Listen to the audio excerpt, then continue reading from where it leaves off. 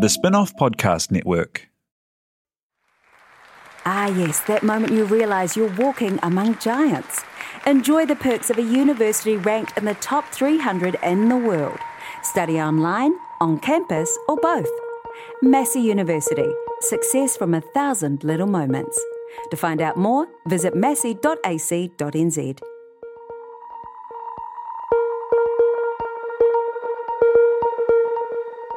Ki te kahore he whakakitenga ka ngaro te iwi. Without foresight or vision, the people will be lost. Kia ora koutou, I'm Stacey Morrison. Nau mai, haere mai, welcome to Conversations That Count, Ngā Kōrero Whai Take, a thought-provoking series brought to you by Massey University and The Spin-off. Nau mai, haere mai, and welcome back to Conversations That Count, Ngā Kōrero Whai Take. This is the third episode of our third season, and today we're talking about workplace well-being. Are employers focusing on the right things when it comes to creating healthy, sustainable environments and conditions for their staff? Or is there a lot of work still to be done? I'm your host, Stacey Morrison, and today, as usual, I'm joined by two fantastic guests. From Massey University, we have Zoe Brownlee. Zoe is the Employee Wellbeing Manager at Massey and co-founder of All Human, which works with organisations on progressing diversity, equity, inclusion, belonging and well-being. Alongside Zoe, we're also welcoming Rachel McIntosh to the studio today. Rachel is an Assistant National Secretary with ETU Union. She's Vice President of the New Zealand Council of Trade Unions, or NZCTU, and is currently heading up the Coalition for a Safe World of Work campaign. Kia ora, Stacey. Tēnā koe. Tēnā koe. Kia ora, Stacey. Thank you so much. It's such a privilege to be here. Tēnā kōrua. So Zoe, this is a big question. First of all, when we say workplace wellbeing, what does that mean to you? And does it mean the same thing to employers as it does to employees? So I guess in terms of workplace wellbeing, it's a relatively new concept. Like 10 years ago, people were expected to leave their wellbeing at home and definitely don't bring it into the workplace. We've got no responsibility for looking after that. And over the last 10 years, it's changed dramatically. And then the pandemic has kind of amplified it even more. So in terms of workplace wellbeing, it's the same as wellbeing, really. It's just the workplace has some responsibilities in that space. So it's not just looking at physical well-being or mental well-being, and it's not just looking at how people are when they're at work. It's looking at how people are all the time, because it's not like people can just shut off. I always think that a really great way of looking at it is looking at Tā Mason Jury's model of well-being, Te Whara Tapawhā, and looking at all the elements that make up well-being for all our people. So that is physical well-being, mental well-being, spiritual well-being, and whānau well-being. So making sure that we're looking at well-being holistically, and when we're looking at it in the workplace going, okay, people need to be well here, but they need to be well at home. They need to be well in general for them to be able to thrive at work. Yeah, and also those blurry lines now of working from home. But what are you seeing in terms of consistency, Rachel, of how employers are acting? There might be a legal level of requirement, but then just the things that actually make a difference for workplace wellbeing. So for COVID, there's a huge variation. So the legal minimum is the 10 days sick leave that is required by law. That's the legal minimum that employers have to provide. And we advocate for employers to do much better than that, to preferably separate out COVID leave. Sick leave is only one of the things, though. So as Zoe was saying, totally what I was thinking of saying is that, the workforce is people and work is life, and the way employers definitely have a role to understand that workers are people, and we talk about working people much more often than we talk about workers, because people is really vital and central. And there isn't really consistency, except that most employers comply with the law. Not all employers even do that.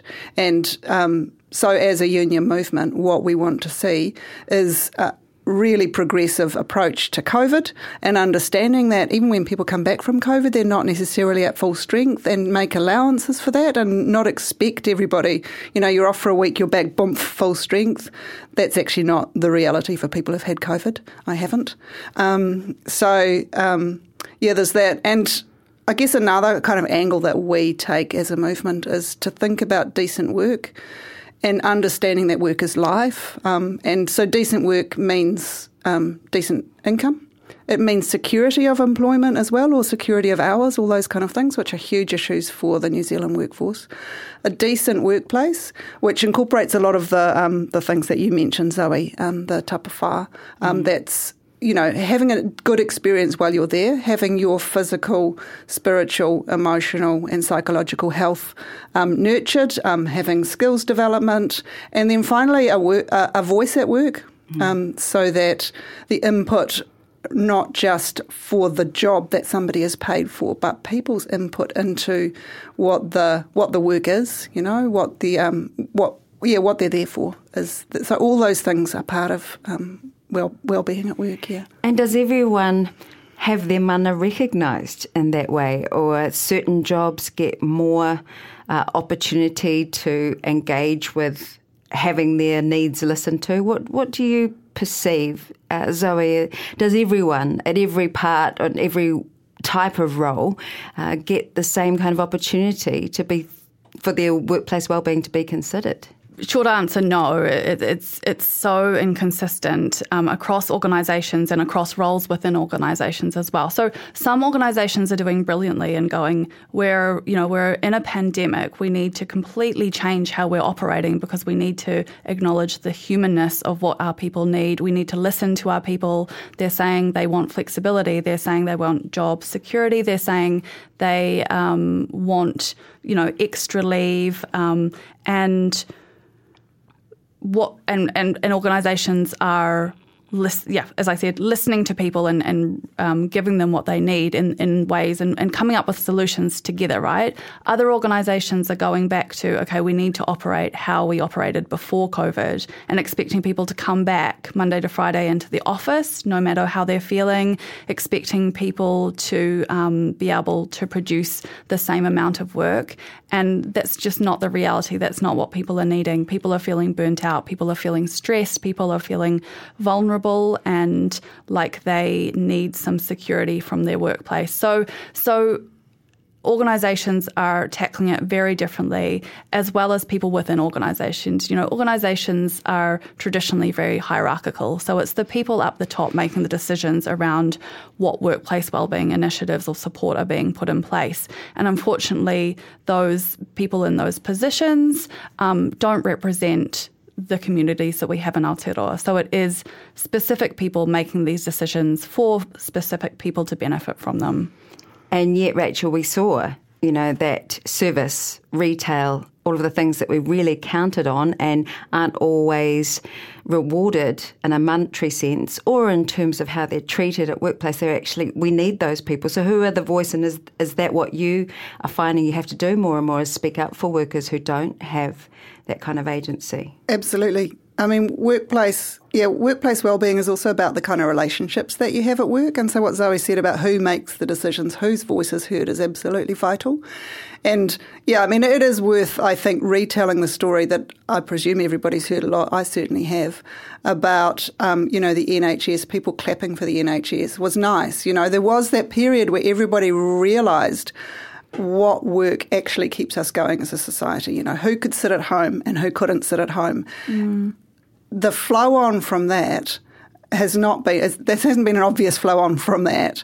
And what we know is that relationships at work, they're collective. And unionised workplace doesn't guarantee a good relationship, but it is the foundation for one. It's a recognised international human right, the right to organise collectively and have an independent voice. The interests of working people and their bosses are not identical. There's overlap, but they're not identical. And so that independence is really important, and that can be a foundation for a really healthy relationship. And then there's resources, There's the distribution of wealth is obviously vital. So having a voice is great. Having the money without the voice is not enough. That's not dignity. That's not well-being. And you can have a decent income and still not experience well-being at work if you're not treated well, if the relationships are poor. I was interested in what you were saying, Zoe, about hierarchy. So what are the options? How do we What else can workplaces do? And we're quite entrenched in going, this is how hierarchy works. There's a couple of people and they get the top job and they get more money, and that means they're more important, and then things filter down. What are alternatives? I think workplaces within Aotearoa and maybe within the world as well are heading towards a less hierarchical system, some anyway. So there are short-term things that organisations can do to get the best from their people, and that is actually listening to their people. So no matter what position they hold within the organisation, going, you count, your voice is valid, we want to hear what you have to say, and putting things in place to sort of co-create the future with their people. So that's a sort of short-term thing that people can do. They can also, organisations can also look at their recruitment practices and their values as an organisation and really go, okay, do we want people to come in and act in a hierarchical way that is going to involve bullying, is going to involve their position being the most important, or are they going to come in and value the information that they get from all their people within the organisation? So there are sort of short and long-term things that organisations can do to make sure that it's not just those people at the top, as well as recruiting for diversity and making sure that there are diverse people on governance, there are diverse people on leadership teams, so that those stories and those experiences from different people from within Aotearoa are heard, and as well as that, role models there for other people to be heard as well. Rachel, what would you say about understanding of the value of diversity in terms of governance, organisations that understand that diversity means a better outcome? Where are we at with that? Would you say we're doing well? I think there is progress. There's probably more progress in publicly funded organisations. There are legislative requirements that people have fought for politically to recognise te tiriti, and Education Act requires the honouring of te tiriti, not just the principles. So where there's public funding, there's more awareness and education. For a multinational corporation where the decisions are being made in Sydney or Amsterdam or New York, it's a much more difficult conversation. There is an international kind of trend for it, but how deeply it flows is really variable, and I think there's much more window dressing than there is genuine approach, and what we see is organisations that are happy to have a diverse governance or a diverse leadership as long as it's assimilated, as long as the brown face or the female face actually thinks the same way as the rest of the people and has the same skills, and that the things that are valued are still the old ones. So, for example, you're looking for somebody on governance, and one of the things you're looking for is a long track record of governance. Then you're going to get middle-aged Pākehā men who will, they'll score really highly, and that's one of the things that we see. And we need to value different things in order to really change how organisations function. Because it's not diversity of thought and it's not diversity of experience. And I like how you segued into te tiriti, because when we speak about diversity, I understand the goodwill that people generally work with that, but I do point out that Māori aren't so much, don't come in under diversity, but as tangata whenua, which is a different space, but can present diversity of thought. Te tiriti is for everybody, not just Māori and not just Pākehā. So when we speak to te tiriti and how it may turn up, when you pointed out honouring te tiriti rather than the principles of, which is a nice sort of furry way of talking about it. What does it look like in a workplace when people say, okay, we're going to be a organisation that honours te tiriti? I think there are so many things that organisations can do, both small things that build up over time and sort of long-term plans that people can put in place. It really is about, and although it's about te tiriti for Aotearoa, it can be similar to what people can do globally in terms of bringing all their people in, no matter where their voice comes from. So making sure that everyone has a voice, making sure that Māori have a voice, making sure that tikanga practices are not only practiced within an organisation, but the root and the understanding of why and how and who is impacted by it, and the history and the future of those practices are really valued. So it's more than like just what Rachel was talking about in terms of you saying organisation do that kind of tokenistic stuff around diversity, window right? dressing, window dressing, thank you. It's more about really being acting in a way that works in terms of Te Tiriti, rather than going, okay, tick box, we've put in a karakia, okay, we have, the Te Tiriti on our walls and we're saying that we're honouring it. It's really digging deeper, bringing everyone on the journey to make sure that awareness is raised, and then people within the organisation and community and whānau from within the communities can all make decisions together and have a voice, and taking Aotearoa together as one, but with many different ways of working. Now, I like how you express that, because there are different ways of being a New Zealander, and it actually ensures what we call well-being holistically, hauora, for all in terms of our connections, like you just described before, whānau. So whānau is around your social connections as well, and you're saying, Rachel, that relationships at work are one of the key factors. What can employers work on when it comes to improving relationships? I think what Zoe said about listening. Employers can encourage an independent voice for their staff, so through a trade union, and work to have a good relationship there where there is listening on both sides. I mean, there's always listening on the employee side, because generally employers have the tools of communication, and when people say improve communication, they do a lot more talking. So I think listening and accommodating and being really prepared to change. So, Te Tiriti is about sharing power, and so with modern hierarchical workplaces, that means we need to have a power shift. So practically, I think, from a practical point of view, people are starting from all different points of view, and if you have staff turnover, that's going to be constant. So you can't do a big kind of education and then think, oh, that's good, everybody knows now, because then you have new people joining the organisation and old people. So constant education, and I think for Tauiwi, a lot of work to understand exactly what you said, that Te Tiriti is not just a Māori thing. Are we looking after our Maori staff properly? That's not what Te Tiriti is about. And I think it needs to be constant, and it needs vigilance, and it needs making mistakes, and it needs being uncomfortable, and it needs all of those things. And that you're a good leader when you do that, I guess. So it's maybe a bit of a reframing, would you say, Zoe, for some people, what a rangatira is? So, to literally bring people together, that it's sharing of power, and that will make all more powerful, because in hierarchical kind of structures, we just believe, okay, I'm the CEO and I'm waggling my finger and telling everyone what to do. Do you think that's an expectation of employees these days, to have a bit more interaction with their bosses? Absolutely, and I think we're seeing that as younger people come into the workforce and are expecting something quite different from what maybe we see in the workforce.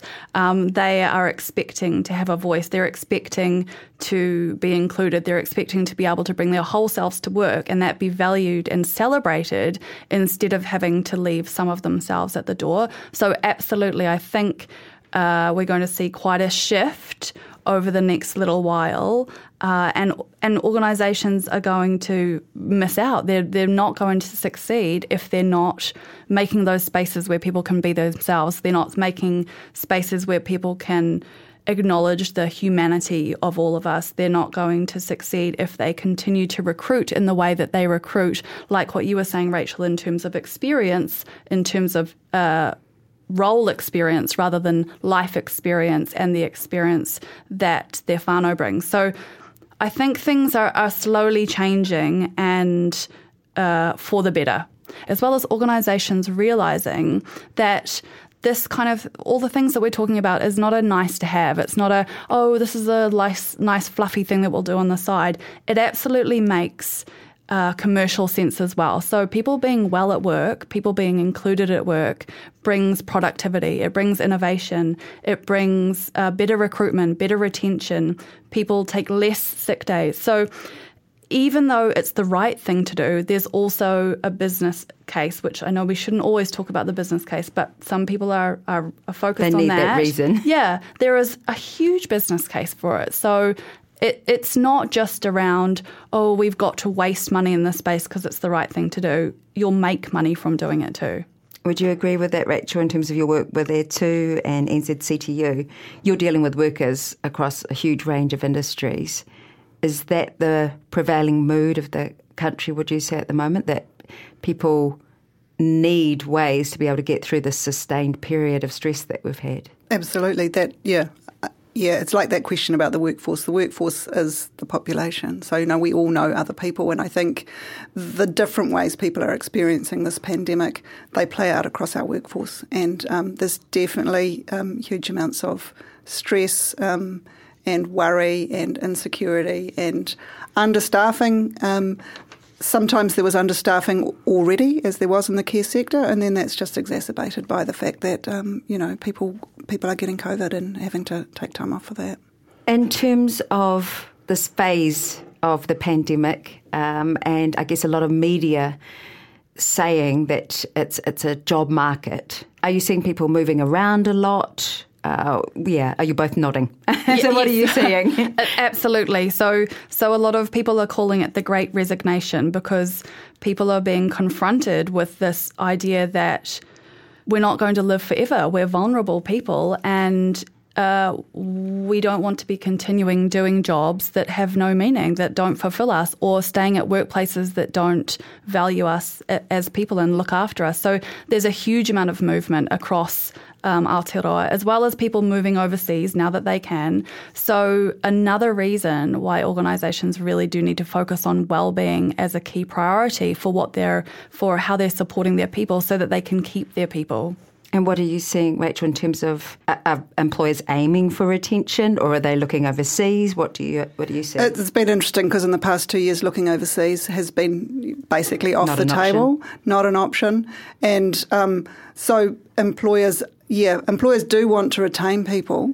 And often we as a union movement have to make the connection for them that actually you need to pay people better in a lot of situations and treat people with greater respect and give them give them decent work in order for them to want to stay.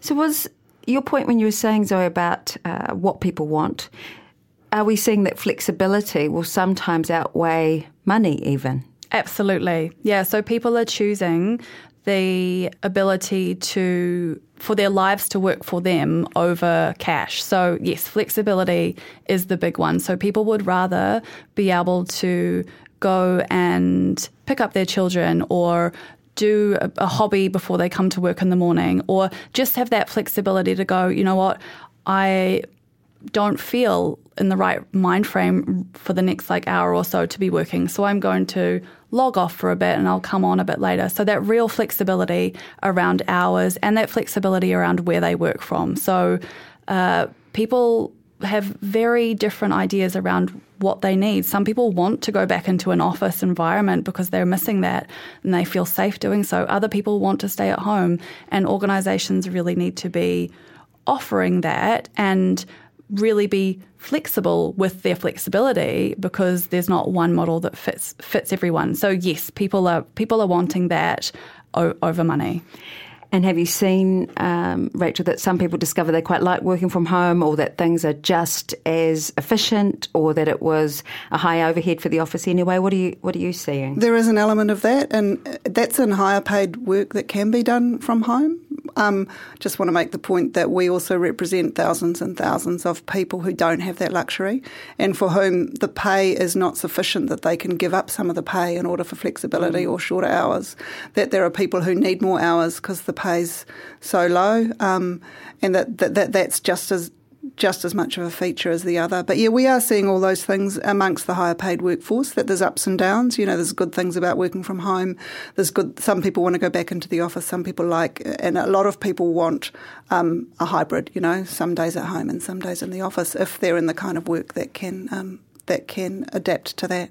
That's an important point. And people who worked through the pandemic included people who were working on roads, people who just had to keep infrastructure going. How are those industries feeling in terms of the burnout we speak of?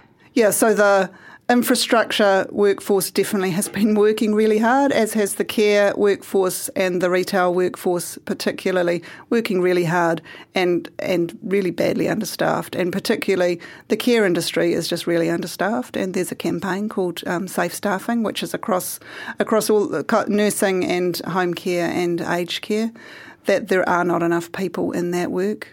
How can we encourage people to go into this work? Is it at the moment, is that part of the campaign? Yeah, well, decent pay is one thing, and also career paths and skill development, and that, those things that I talked about before of, the work being fulfilling. A lot of people actually love that work, even though a lot of people stay because they really care about the work they're doing and recognise the importance of taking care of vulnerable people in our society, disabled people, elderly people, and people love that that's what they're doing, and so that's a core. That's something to start with. But in decent conditions where the hours are not excessive, that you don't have to work so many hours to get by because the pay rates are so low, and that skills are recognised and that qualifications are given, and all those kind of things. It's definitely not something that everyone can do. No. Absolutely. I'm coming from the healthcare kind of point of view, is that this is an issue globally. It's not just even happening in Aotearoa. So this needs to be an area where our government or governments across the world need to get really innovative in and go, okay, well, we literally do not have enough nurses, and we can't continue asking them to work extra hours. We can't continue asking them to work where there's not enough staff working. So there's got to be clever ways, and it's not going to happen overnight, but there's got to be plans in place to get more people into those workplaces, to work with other countries across the world to make sure that we're working together and collaboratively in a way that everyone's going to benefit, rather than this country or group are going to benefit and these people aren't. So it's a space where governments need to work together and become really collaborative. I also wanted to ask you about the New Zealand Workplace Barometer, and that's a piece of work being done by a group at Massey University. And as an example of effective, important research in this respect, could you explain to us what this entails and why it matters as far as you guys are concerned? Yeah, absolutely. So I can't take any credit for being a part of this, but I just am such a fan of this research that's taking place, and it's ongoing research, so it's continuing. It's all around workplace wellbeing and what really impacts people when they're at work. It started kind of just as the pandemic kicked off, but the results are really fascinating. So there are sort of four main areas which the research is saying impacts workplace wellbeing. So the first one is having a psychosocially safe climate, so letting people being able to speak up, feel safe, be themselves. The second one is around organisational justice, so having a fair workplace, and that's where those sort of equitable wellbeing outcomes come into play as well. The third one is around inclusion, so really including everyone from the organisation, people having a voice, people being given the tools that they need to be able to do their job well. And the fourth one is around management competency. So those people that are given positions of leadership or power are given the tools or are recruited in the right way, and the personality traits of people are recruited who are going to be successful in those positions of working with people. So those four areas are coming up as the areas from the Workplace Barometer that really, really make an impact. So it's not around, okay, let's put a free fruit bowl in for our people. Let's not put in resilience training when they're telling us that they're burnt out and stressed. Mindfulness training. And I'm not saying those things are bad. Those things can be okay. But it's really about looking at the systemic changes which are needed to then support workplace wellbeing for everyone. Yeah, as in maybe that workload just wasn't sustainable for anybody, those kind of understandings. And while we're speaking to projects, Rachel, a similar question. You're currently working on the Coalition for a Safe World of Work campaign. So what does that campaign entail and what does this work hope to achieve? So the aim of the campaign is just modest. We want to eliminate violence and harassment from the world of work. Good. And that's the world of work, so it's a really broad definition. And there's an International Labour Organisation convention, the Violence and Harassment Convention, that was completed in 2019. And one of the aims of the campaign is to have that convention ratified in New Zealand. And the convention provides an extraordinary framework for the addressing and eliminating violence and harassment. It looks at it from a health and safety point of view, so that's kind of risk management. It looks at it from a rights point of view, so employment rights and what kind of redress people have. But thirdly, and it integrates all these three, and really interestingly, and it's brand new on the international law field, it recognises the power imbalance that underlies violence and harassment in the world of work. And to ratify this is potentially revolutionary in our country. So, yeah, this is something that we're really keen on. It provides a framework and it provides a culture shift. At the moment, violence and harassment are basically considered to be an individual issue, and they're really not. They're cultural. You know, there are power imbalances. The convention is quite small, it's quite tight. Huge amount of international research, including from New Zealand, went into it. New Zealand government and employers and workers all went to Geneva, and I was there, part of putting this convention together. And it recognises that it's collective and that it requires a culture shift. So it's not just about things like, if you suffer from sexual harassment, what are you going to do about it? That's in there, and that's really important that we improve in that area. But it's also, what are the underlying causes? What kind of education do we need? How do we address perpetrators? So at the moment, often the best outcome for somebody who's suffered violence and harassment in the world of work is that somebody gets sacked. That person still exists in our country, in our society. Where do they go? What do they do? What happens to them? So it's about education and changing our culture. Because it has a power analysis, it recognises that some people are more likely to suffer violence and harassment than others. And we all have equal rights, but we're not all in the same situation. So there's an emphasis on gender-based violence and harassment, but there's also a recognition that Indigenous people, migrant workers, older workers, younger workers, queer workers are actually more likely to suffer from violence and harassment, and it requires employers and governments to take that into account when they look at solutions. It's a fantastic tool. It provides a definition. At the moment, there's a problem in our country because there's no clear definition of bullying, but it recognises that violence and harassment are actually a continuum, a range of behaviours, and that you want to stop it, you know. It shouldn't have to be repeated before it's taken seriously, which is the current legal situation. Things have to be repeated before you get any redress. No, if it happens once, it's not good. So that's our campaign. We want the government to put its work program to get the convention ratified. There are some law changes that will have to happen, which is partly why, they're busy. But it's not impossible. There are a lot of really good things happening. So Marama Davidson's violence program is a really vital part of it, because the other thing the convention recognises is domestic violence as a workplace issue. So that's really important. There's a bill before Parliament at the moment extending the time frame for raising a personal grievance in the case of sexual harassment. At the moment you have only 90 days, and anybody who's experienced sexual harassment knows that sometimes you sit with those feelings for a long time before you have the strength to speak up. So there are already initiatives underway in this country that are moving us towards being able to ratify. But it just gives us a framework, and that work's been done, and let's ratify it and let's take the guidance that provides so that we can really change the culture in this country, because that's a vital part of wellbeing.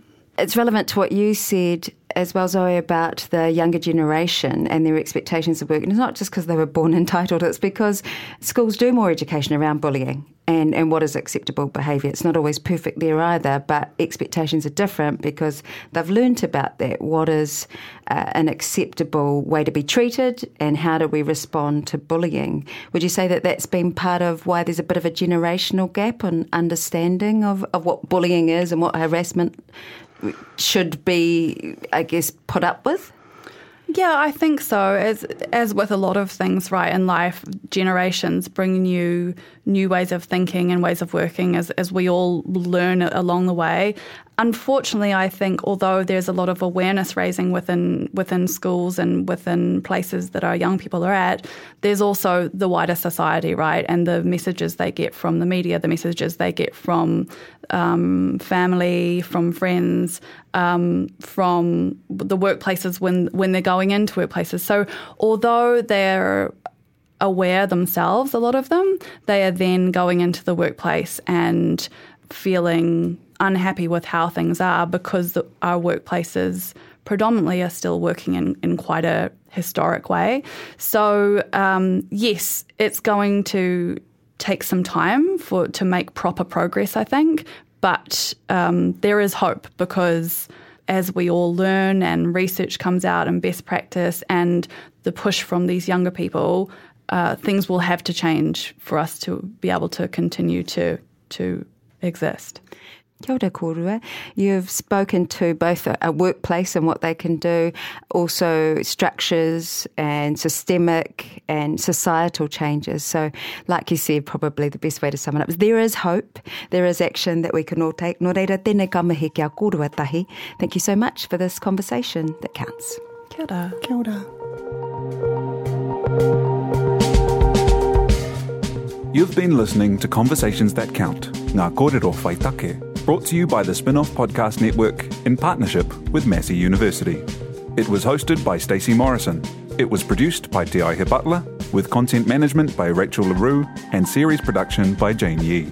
Special thanks to our partnerships editorial team of Matthew McCauley and Elisa Rivera. Study online, on campus, or both with Massey University. To find out more, visit massey.ac.nz.